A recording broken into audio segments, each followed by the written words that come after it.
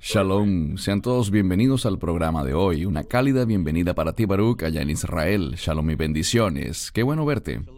Shalom, Cristian, me alegra verte, como siempre entusiasmado por nuestra discusión de hoy. Excelente, gracias. Antes de comenzar, ¿cómo están las cosas en Israel? Justo antes de empezar a grabar, creo que me comentaste que habían lanzado cohetes a Ascalón.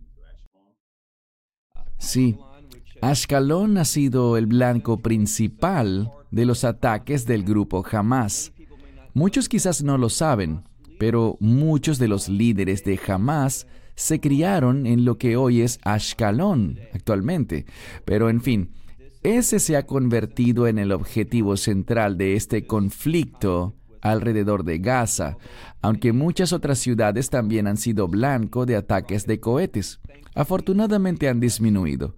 Anoche tuvimos 8 horas de silencio, en las que no se escuchó ningún cohete cayendo en Israel. Hace como una hora hubo unos pocos más, pero justo ahora acaban de lanzar algunos a Ashkelon. Bueno, antes de iniciar la discusión de hoy y tus enseñanzas, Baruch, quería también reconocer y agradecer a todos por los correos que han enviado estos días, no solo orando por Israel y sus habitantes, sino también por ti, Baruch, y por tu familia. Creo que ha sido una respuesta abrumadora y muy hermosa y le damos las gracias al Señor por proteger a Israel y a ti y a tu familia, Baruch.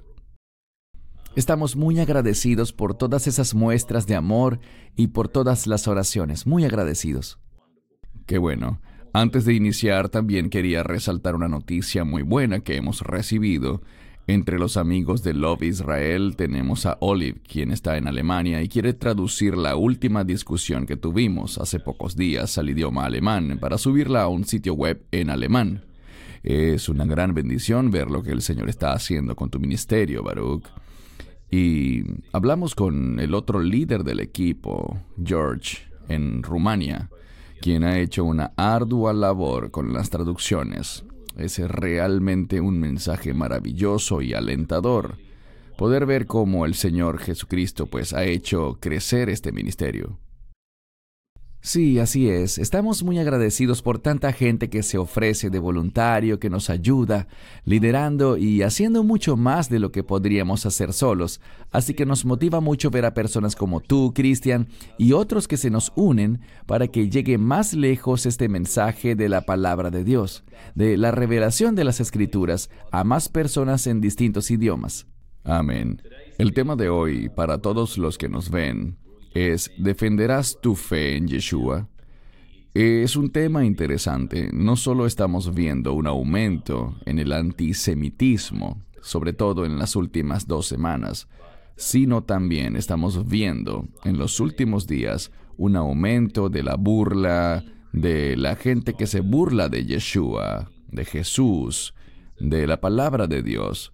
Bien sea gente en las calles o gente que ocupa cargos en el gobierno, gente de la industria del entretenimiento, siempre se ha salido de control.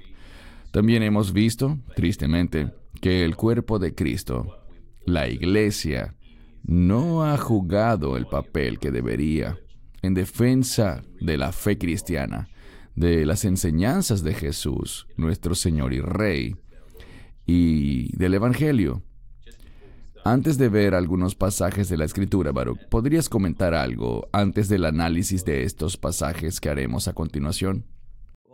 Bueno, aunque sea decepcionante lo que has descrito, y tienes razón en lo que dices, desafortunadamente esto no debería sorprendernos. Eso era de esperarse. Esto nos dice que la gente se burlará en los últimos días, negarán las promesas de Dios.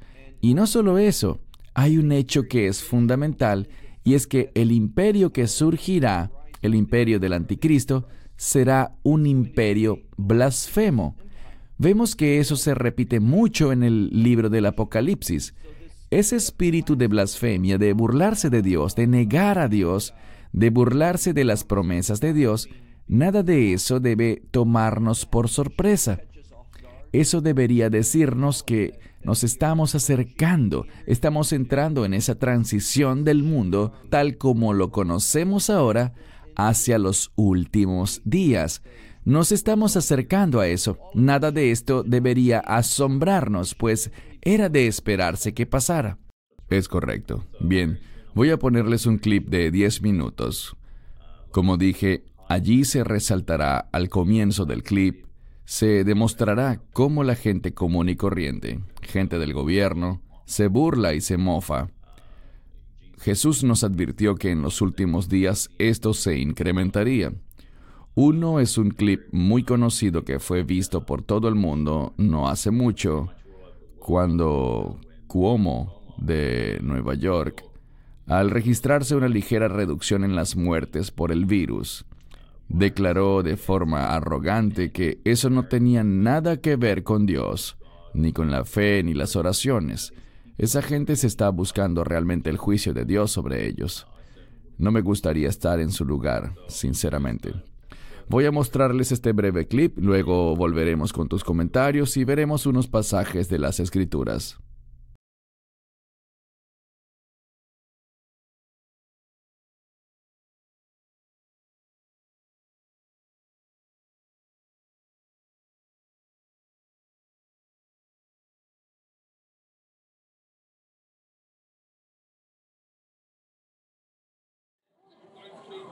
¿1984 años después de quién? Después de Cristo.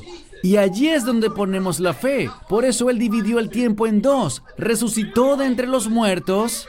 ¿Dónde está Él? ¡Jesucristo! ¿Puedes venir a mí hoy? ¡Muestra que existes! ¿Dónde estás, Jesús? Sí, ¿han oído la mala noticia sobre Jesús? Este podría ser el santo grial de los nuevos videojuegos. Se llama Yo Soy Jesucristo, donde los jugadores hacen el papel de Jesús, curan ciegos, hacen aparecer peces en cubetas y ponen fin a tormentas. El juego está inspirado en el Nuevo Testamento, aún no ha sido lanzado al mercado, pero se espera que salga pronto.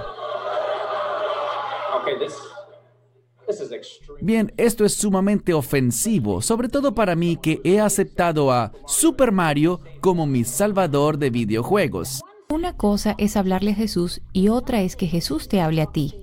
Exacto, es distinto. Yo creo. Es una enfermedad mental, si no me equivoco, estar oyendo voces. Gracias, Satanás, por darme inspiración para interpretar este papel. Debo mirar esta mesa y debo agradecer a todos aquí. Megan, santo Dios, muchas gracias. Hemos hecho un par de películas excelentes, gracias. Los números han bajado porque nosotros los hicimos bajar. Dios no hizo eso. La fe no hizo eso. El destino no hizo eso. Eso fue gracias a mucho dolor y sufrimiento. Estoy en la Catedral de la Gracia, en San Francisco, California. Cientos de personas vendrán a ver la misa de Beyoncé, donde se unirán la música secular con un mensaje religioso para contar una historia de empoderamiento para mujeres de color, pero sobre todo para todo aquel que quiera cantar alabanzas a la diosa Beyoncé. Te contaré esto. Mi hijo mayor, Elías, el otro día. ¿Puedo contarle? Estábamos en el porche y le cité algo que había dicho el obispo. Le dije, el obispo siempre dice bla, bla, bla, bla, bla, una de esas pequeñas parábolas que lanzas tú. Ya sabes, esas frases hermosas, esas cosas tan bien articuladas, ¿cierto? Y él me dijo, ¿eso lo dijo el obispo? Siempre creí que era un verso de la Biblia. Lo que quiero decirte es que te aman tanto en la residencia Furtick que mis hijos creen que escribiste partes de la Biblia. ¿Cuánta gente está enojada con Dios? Porque les han dicho que Dios está en control. Eso ni siquiera está en la Biblia.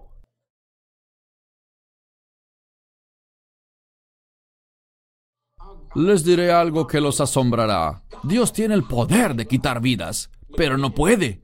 Desde el mismo inicio empieza la falsa doctrina. Unos dicen que las palabras Dios y no puede nunca deberían estar juntas en una oración.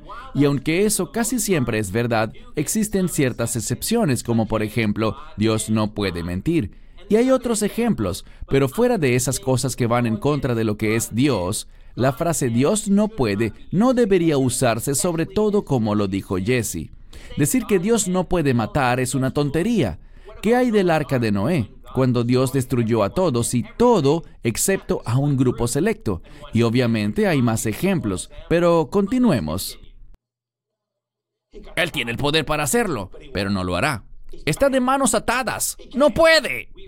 Leemos en Apocalipsis 20 que Satanás está atado por 1000 años. Estar atado significa que está restringido, prohibido, preso o limitado. Y ninguna de estas palabras aplican a la capacidad que tiene Dios de hacer lo que Él quiera, cuando Él quiera. Dios no está atado. Él dice, la muerte y la vida están bajo el poder. ¿De la lengua de quién? La de ustedes. ¿Están listos para esto? ¿Quieren saber algo asombroso? Ustedes eligen cuándo vivir y cuándo morir. La muerte y la vida están bajo el poder de sus lenguas, no la de Dios.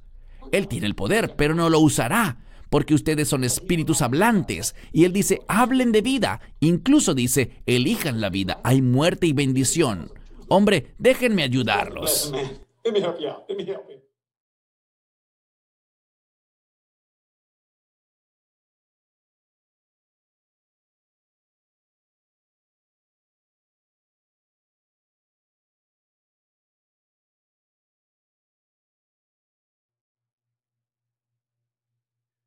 Ahora veremos solo unos ejemplos de creyentes que defienden su fe cristiana.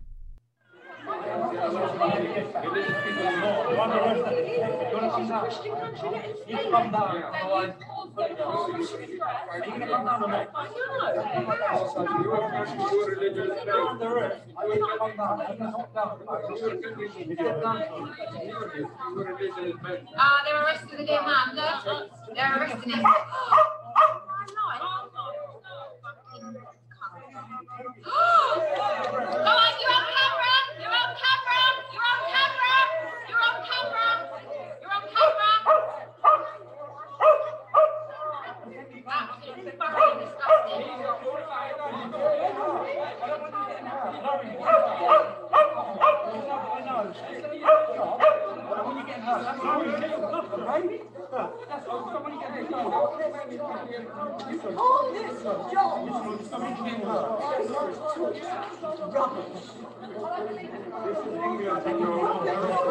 For a man preaching about Christianity, look how he's ripping it. Look how he's ripping it. What's your face? You put your hand in my face. You better even make your life with the Lord Jesus Christ. What are you doing? I am preaching. You are preaching. I'm going to require you to go away. You can never. Okay, then I will arrest you for a breach of peace.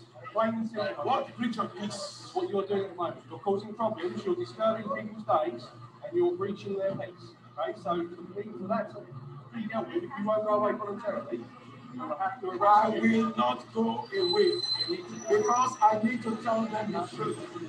Because Jesus is the only way, the truth. Jesus is the only way, the truth, and the life. I appreciate that. And nobody. Nobody wants to listen to that. They want you to go away. You don't want to listen to that. You will listen when you are dead. You will listen when you are dead. You will listen. No.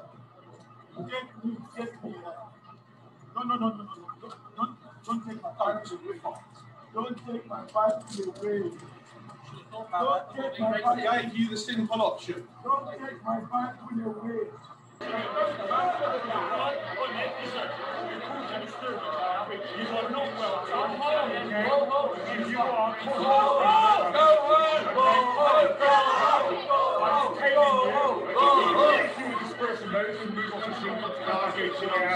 Okay? If you fail to do so, Michael what? I'm going to give you a dispersion notice to leave the area. Okay? If you fail to do so, you will be arrested. Okay? I'm not a policeman. Also left the world,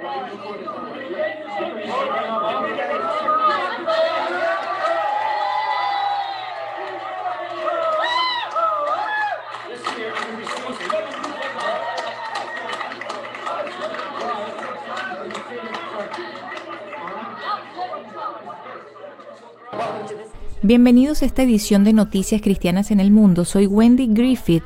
Gracias por acompañarnos. Imaginen ver a su esposo, hermano o padre brutalmente asesinados por fanáticos religiosos. Eso le pasó a muchas familias cuando ISIS ejecutó a 21 cristianos egipcios en febrero y el horrible video despertó indignación a nivel mundial. Algunas familias se alegran de que los mártires mantuvieron su fe y están prestos a perdonar. Estoy muy orgullosa de que mi esposo se mantuvo firme en su fe y que no renegó de Jesús. Mr. T asumió la misión de predicar el Evangelio y alentar a los que atraviesan dificultades. Es una bendición de Dios tener este llamado en mi vida. Él es mejor conocido como el actor en la serie Los Magníficos. Solía usar anillos, diamantes en cada dedo, 18 kilos de oro. Eso es lo que era, 18 kilos. Y el rudo boxeador en Rocky 3. Eres un hombre muerto. Sé que la gente me ha visto y me conoce por Rocky 3 y Los Magníficos. Eso está bien. Es lo que hago, es mi trabajo. Pero mi vocación es ser cristiano. Mr. T dice que ya no se trata de dar autógrafos o tomarse fotos, sino de que él quiere dar un mensaje. La alegría más grande que siento es oír a la gente decir, «Wow, Mr. T, no esperaba oír lo que dijiste, pero necesitaba eso». En su sermón de 1 hora en el gimnasio del Señor en Roseville, habló de que él se crió en la pobreza, tenía 12 hermanos, pero nunca se inclinó a una vida criminal. Por eso vengo a decirle al que se droga, al que consume, al que mata, al ladrón de bancos, oye, ya no tienes que hacer eso. Dios te ama, no tienes que robar ni meterte en esa clase de problemas, no tienes que golpear a nadie, cambia tu vida. Los pastores del gimnasio del Señor dicen que cuando Mr. T habla, la gente oye. Más vale que respetes a tu madre y que hagas el bien. Mr. T venció el cáncer, dice que siempre ha sido espiritual, pero su trabajo con la fundación Make-A-Wish y niños en enfermedad terminal ponen la vida en perspectiva. Mi vida cambió. Ya no soy simplemente un tipo negro grande que infunde miedo a la gente. Los chicos conocen mi corazón. Dice que nos esforcemos para vivir mejor y que ayudemos al indigente. Como cristianos debemos ir y amar a la gente en vez de pasar de largo y decir, míralos, dan lástima. Algo les pasó. Nadie nace indigente. Algo les pasó en su vida. In Roseville, Leticia Wardaz, KCLA 3 News. Allí tienen, son imágenes que confrontan, no solo desde la perspectiva de la gente que se burla de nuestro Señor y Salvador y de la palabra de Dios, sino también ver el lado positivo, que es que hay mucha gente lista para morir por Jesús, por Yeshua, por el Evangelio. Y algunas personas hacen lo debido, pero creo que la pregunta y el tema de la discusión el día de hoy, cuando veamos la Escritura, es desafiarnos para ver si defenderíamos nuestra fe en estos días. Eso es lo más importante. Antes de iniciar con las Escrituras, Baruch, tus comentarios. Si no estamos orando para ser fuertes, para defender la fe, seguramente no lo seremos. Debemos entender la importancia de la oración, en tener esa perseverancia, esa resistencia para testificar la verdad y ser firmes y fieles en medio de lo que será una creciente oposición a la verdad de Dios, al carácter de Dios. Así que debemos orar para lo que viene. Amén. Empecemos a ver unos pasajes de las Escrituras. Vamos a analizar esto un poco más.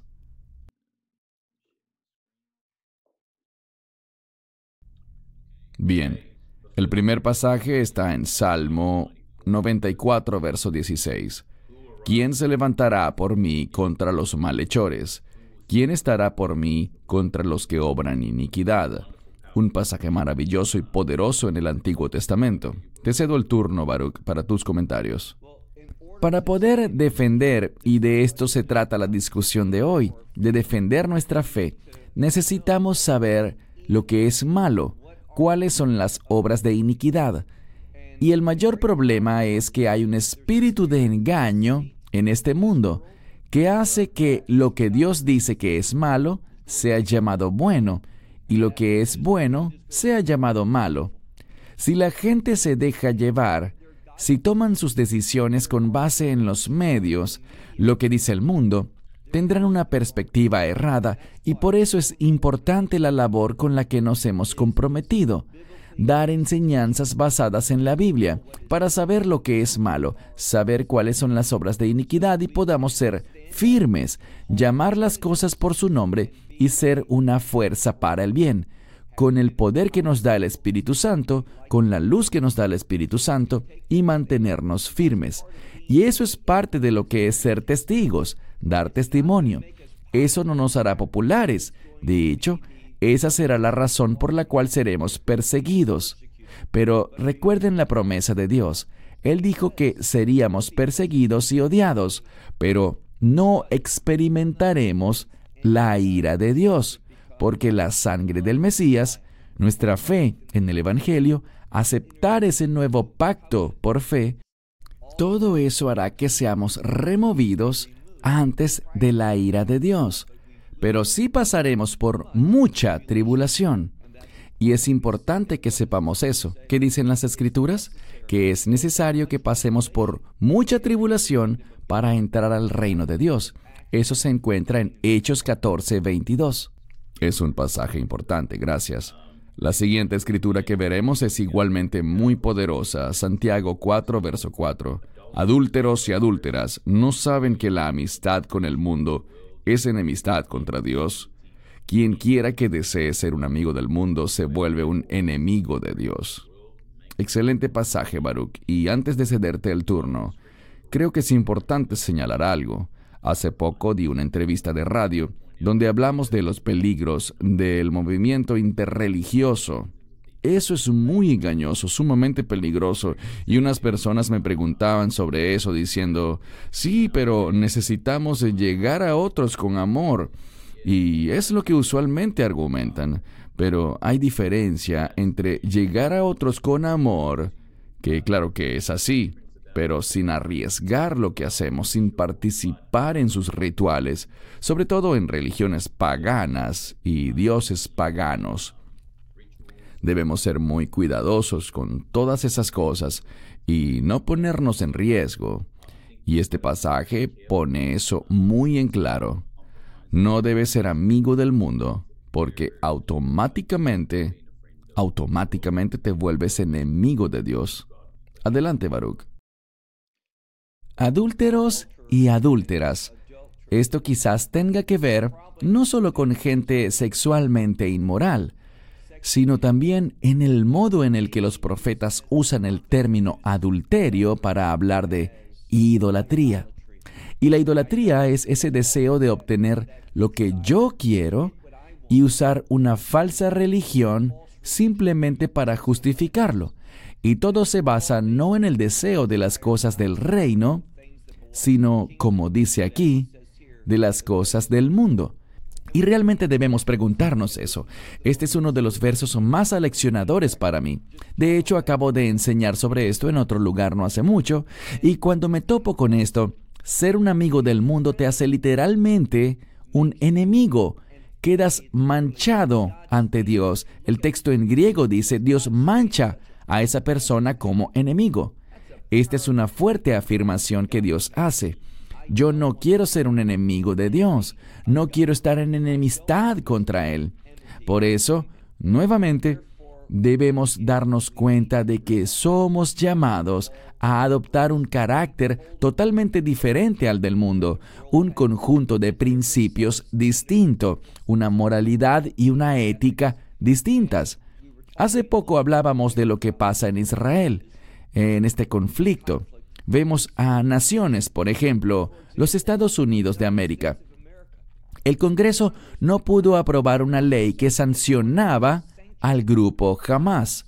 El Partido Demócrata se opuso a eso, y cuando un grupo de políticos defiende a una organización terrorista, es porque se han hecho amigos del mundo, porque el príncipe de este mundo es Satanás. Y si te estás preguntando que si yo estoy sugiriendo que hay políticos que son amigos de Satanás, la respuesta es sí. Por eso es que vemos lo que está pasando. Y el error tonto que muchos cometen es descartar la influencia de espíritus impuros, influencia demoníaca, el trono de Satanás que llena este mundo. Solo la verdad de Dios ofrece la solución para esto. Eso es correcto, de acuerdo. Gracias, Baruch. Siguiente pasaje, Marcos 8:38. Porque el que se avergüence de mí y de mis palabras en esta generación adúltera y pecadora, el Hijo del Hombre se avergonzará también de él cuando venga en la gloria de su Padre con los santos ángeles. Otro pasaje poderoso donde se resalta que no debemos estar avergonzados del Señor o del Evangelio. ¿Qué dices, Baruch? Por eso es que hacemos estas cosas, videos como este, porque nosotros glorificamos a nuestro Señor y Salvador.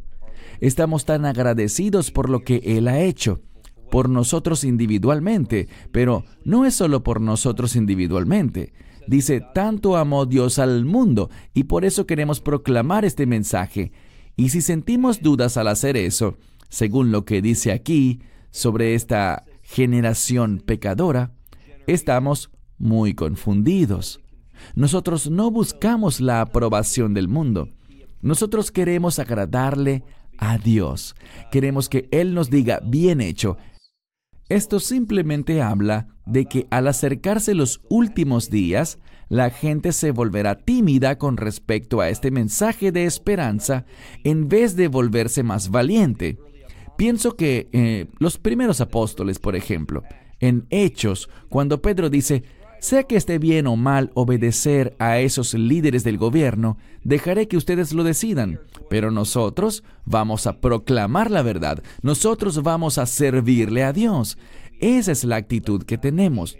No nos avergoncemos del gran mensaje y del gran Dios a quien servimos.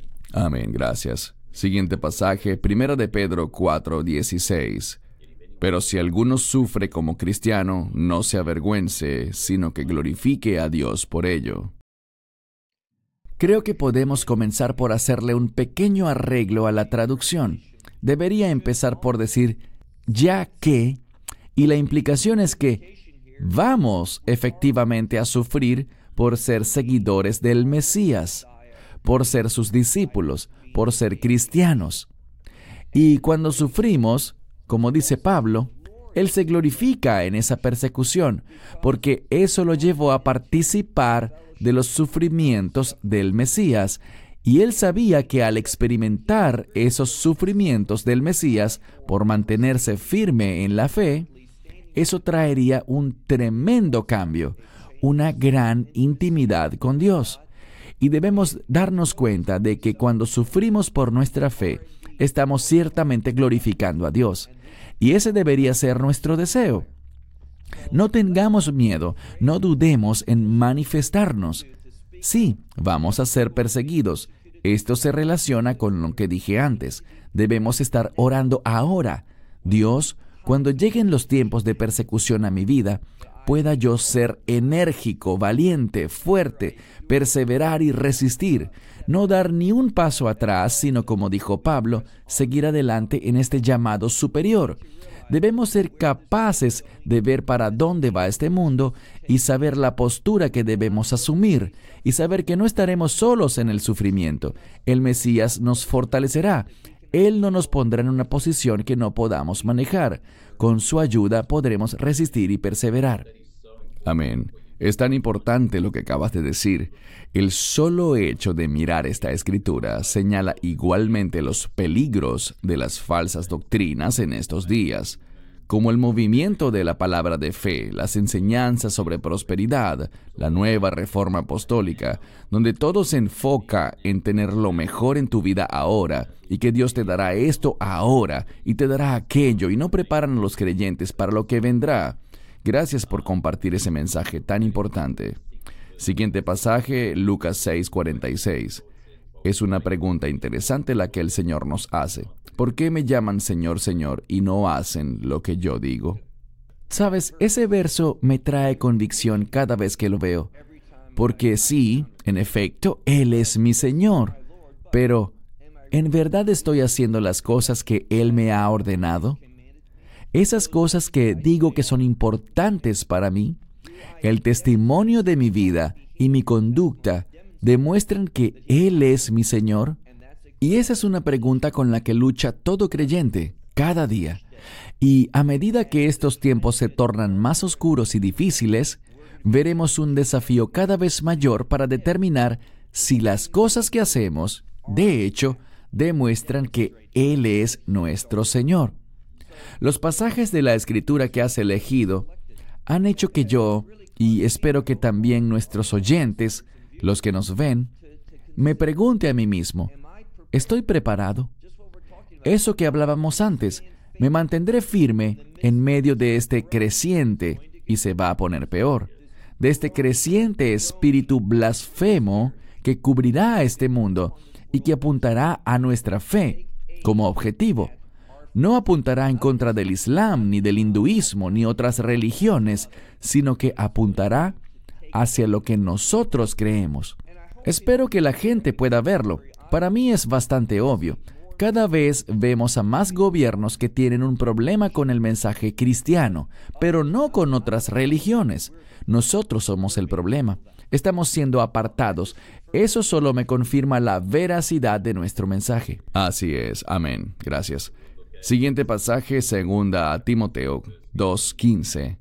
Procura con diligencia presentarte a Dios aprobado, como obrero que no tiene de qué avergonzarse, que traza bien la palabra de verdad. Creo que aquí el mayor énfasis es que vemos en tantas escrituras esa palabra, ese mensaje de que no nos avergoncemos. Eso es tan importante porque lo que acabas de comentar anteriormente, Baruch, hay tantos creyentes que caminan en timidez y en miedo, lo que es totalmente contrario a lo que el Señor nos dice que hagamos. Así que te cedo el turno, Baruch. Sí, creo que esto señala algo importante. Avergonzarse también va de la mano con ser tímidos, con no ser enérgicos, valientes, no mantenerse firmes. Y a raíz de muchas regulaciones por el COVID que los gobiernos quieren imponer a la gente, la iglesia, en mi opinión, se ha replegado, se ha conformado. Esa parte que dice, procura con diligencia presentarte, y la palabra aprobado es la palabra en griego documeso, que significa estar documentado. Así que documenta tu fe, demuestra que realmente eres un discípulo del Mesías. Y dice, procura con diligencia, es decir, esto debe apasionarnos, debemos tener un fuerte compromiso con esto.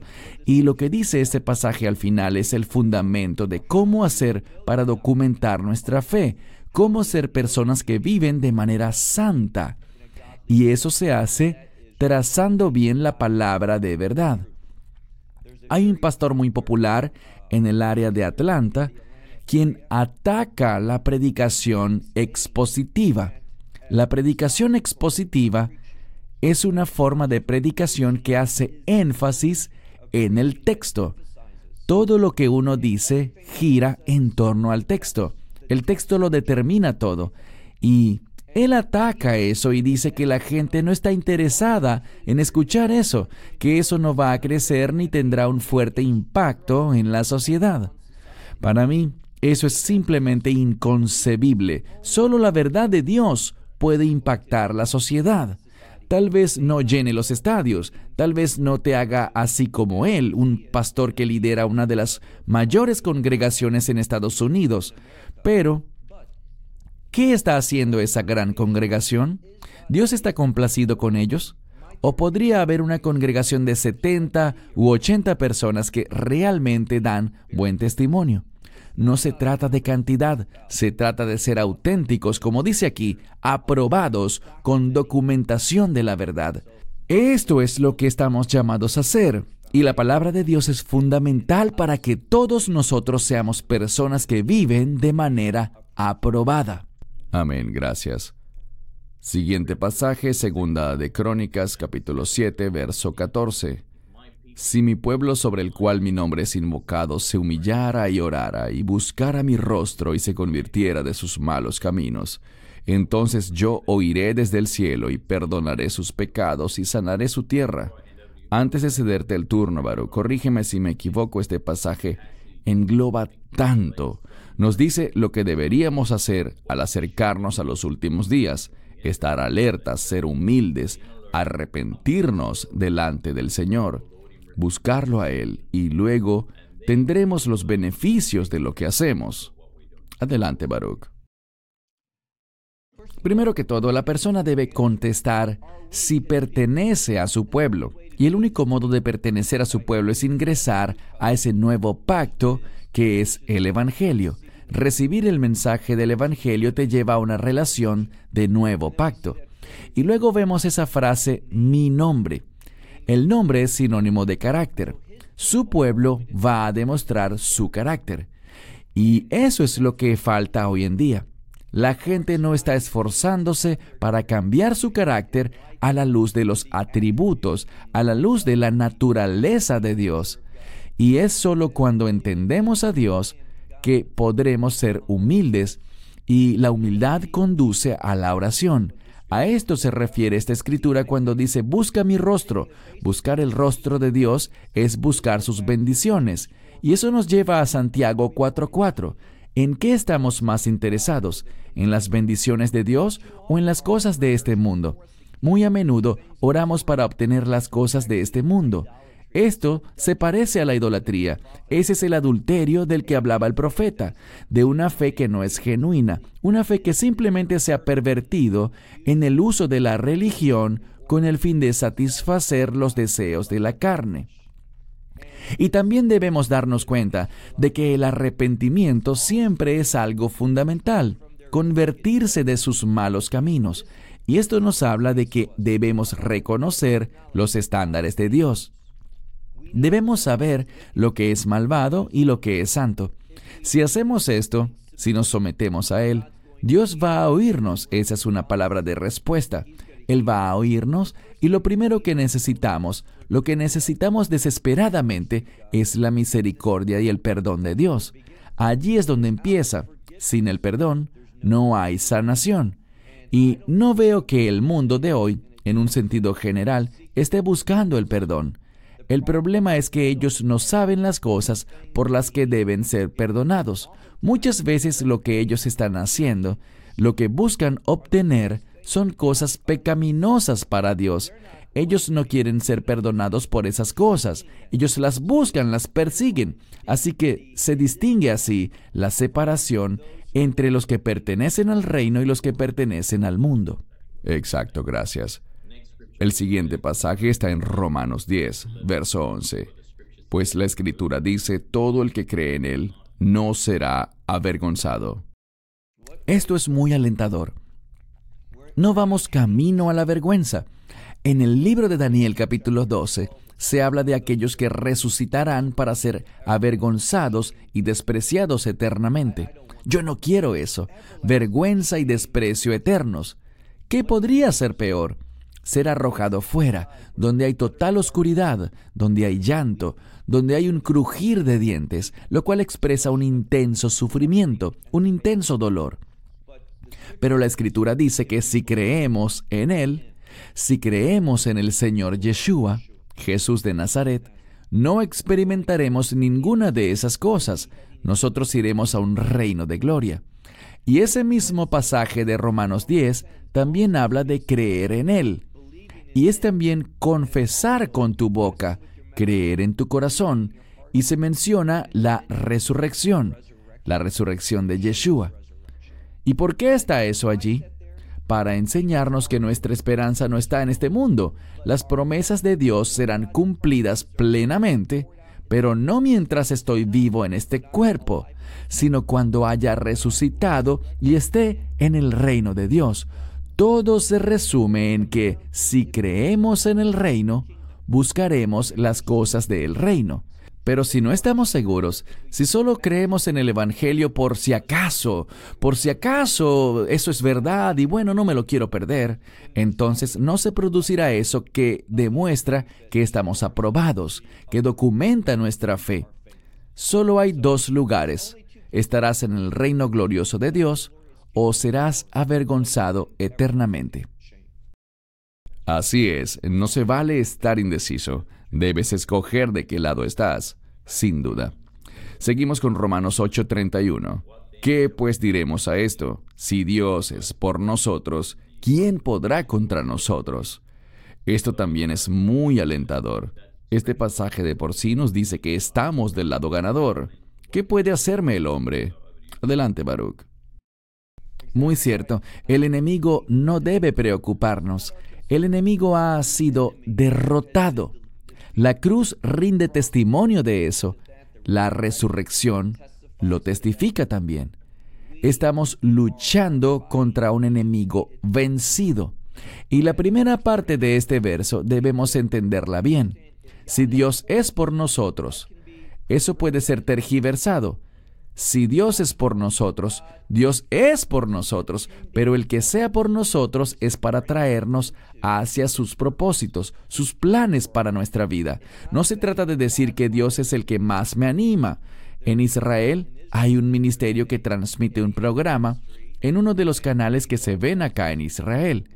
Y se habla de que Dios es nuestro mayor fan. Bueno, a mí no me gusta decir eso de esa manera. No se trata de esto, sino de decir que Dios se va a mover para edificarnos, pero de acuerdo a su imagen para nosotros, su propósito y sus planes. No es que Dios está al margen animándonos para que hagamos lo que nosotros queremos hacer. Él va a hacer por nosotros, nos dará los recursos y todo lo que necesitamos para hacer su voluntad.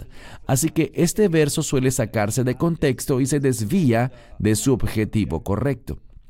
Dios es por nosotros, para que nosotros seamos el pueblo que debemos ser por la muerte de su Hijo, no para que nosotros alcancemos las cosas que queremos, ni para cumplir eso que dicen mucho ahora, el destino y los sueños, que son tan populares hoy en día, y que generalmente no se refieren al destino que Dios tiene para nosotros, sino a lo que nosotros queremos ser. Exactamente. Gracias.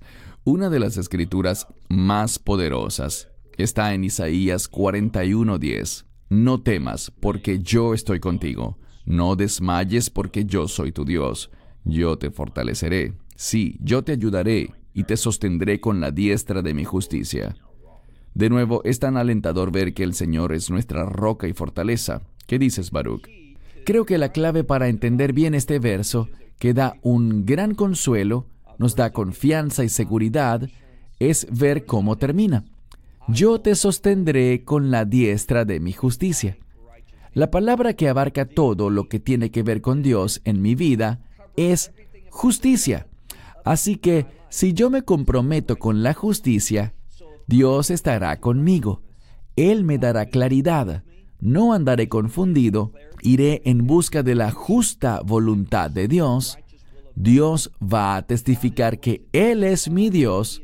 Él me dará fuerzas, Él me ayudará. Pero, reitero, toda esta asistencia viene con el propósito de la justicia. Y por eso es que debemos conocer la verdad de Dios. Por eso es que debemos ser personas comprometidas con la voluntad de Dios. Existe una relación inherente entre la verdad de Dios, la voluntad de Dios y la manifestación de la justicia de Dios. El Mesías, en un gran pasaje del libro de Jeremías, capítulo 23, se habla de que el Mesías es el Señor, nuestra justicia. Así que, si Él es nuestro Señor, Él querrá producir justicia, no solo esa justicia declarativa que se nos imputa en el momento en el que creemos, que asegura nuestro lugar en el reino de Dios, sino que Él quiere ver que se produzca justicia diariamente, que caminemos en justicia. Y este es el mensaje central de este versículo. Y es que Dios está allí para producir justicia en nuestra vida. Correcto. Romanos 1, verso 16. Porque no me avergüenzo del Evangelio, porque es poder de Dios para salvación de todo aquel que cree, al judío primeramente y también al griego. Creo que este es un pasaje importante para la discusión del día de hoy, donde se destaca una vez más que no debemos avergonzarnos del Evangelio de Yeshua. La gente va a estar comprometida con aquellas cosas que ellos consideren importantes. La pregunta que deben hacerse es, ¿el Evangelio es importante para mí? ¿Estoy comprometido con él por haberlo recibido y lo comparto? ¿O estoy con ese mensaje del pecado humano? Todo se reduce a esto. Cuando vemos todos estos conceptos sobre la vergüenza, es porque la gente no quiere reconocer que hay pecado en su vida, que no están cumpliendo con los estándares de Dios. La gente lo que quiere es cambiar y adoptar sus propios estándares porque ellos no quieren aceptar la verdad. Y cuando no estamos dispuestos a aceptar la verdad, nos avergonzamos de Dios. Pero cuando estamos dispuestos a aceptar la verdad, seremos personas que comprenden lo valioso que es el Evangelio. Y el Evangelio nos da poder. Dice aquí que es el poder de Dios para salvación o para salvar, según la traducción que tengas. Esto trae victoria para mi vida, pero la salvación siempre se origina en la manifestación de la voluntad de Dios. Y la fe principal para todo el que cree, y como siempre decimos, Dios no hace acepción de personas. Es decir, Él no tiene favoritos. La gente siempre pregunta, ¿y qué hay de Israel? ¿No son ellos el pueblo escogido? Eso no significa que sean el pueblo que Dios ama más o que sea su favorito. Simplemente es eso que dice. Israel ha sido escogido, pero ha sido escogido con un propósito, para ser sus servidores, hacer su voluntad, tomar el mensaje del Evangelio y difundirlo por el mundo. Así que es primero para los judíos, pero también para el griego, para los gentiles, para que todos seamos uno.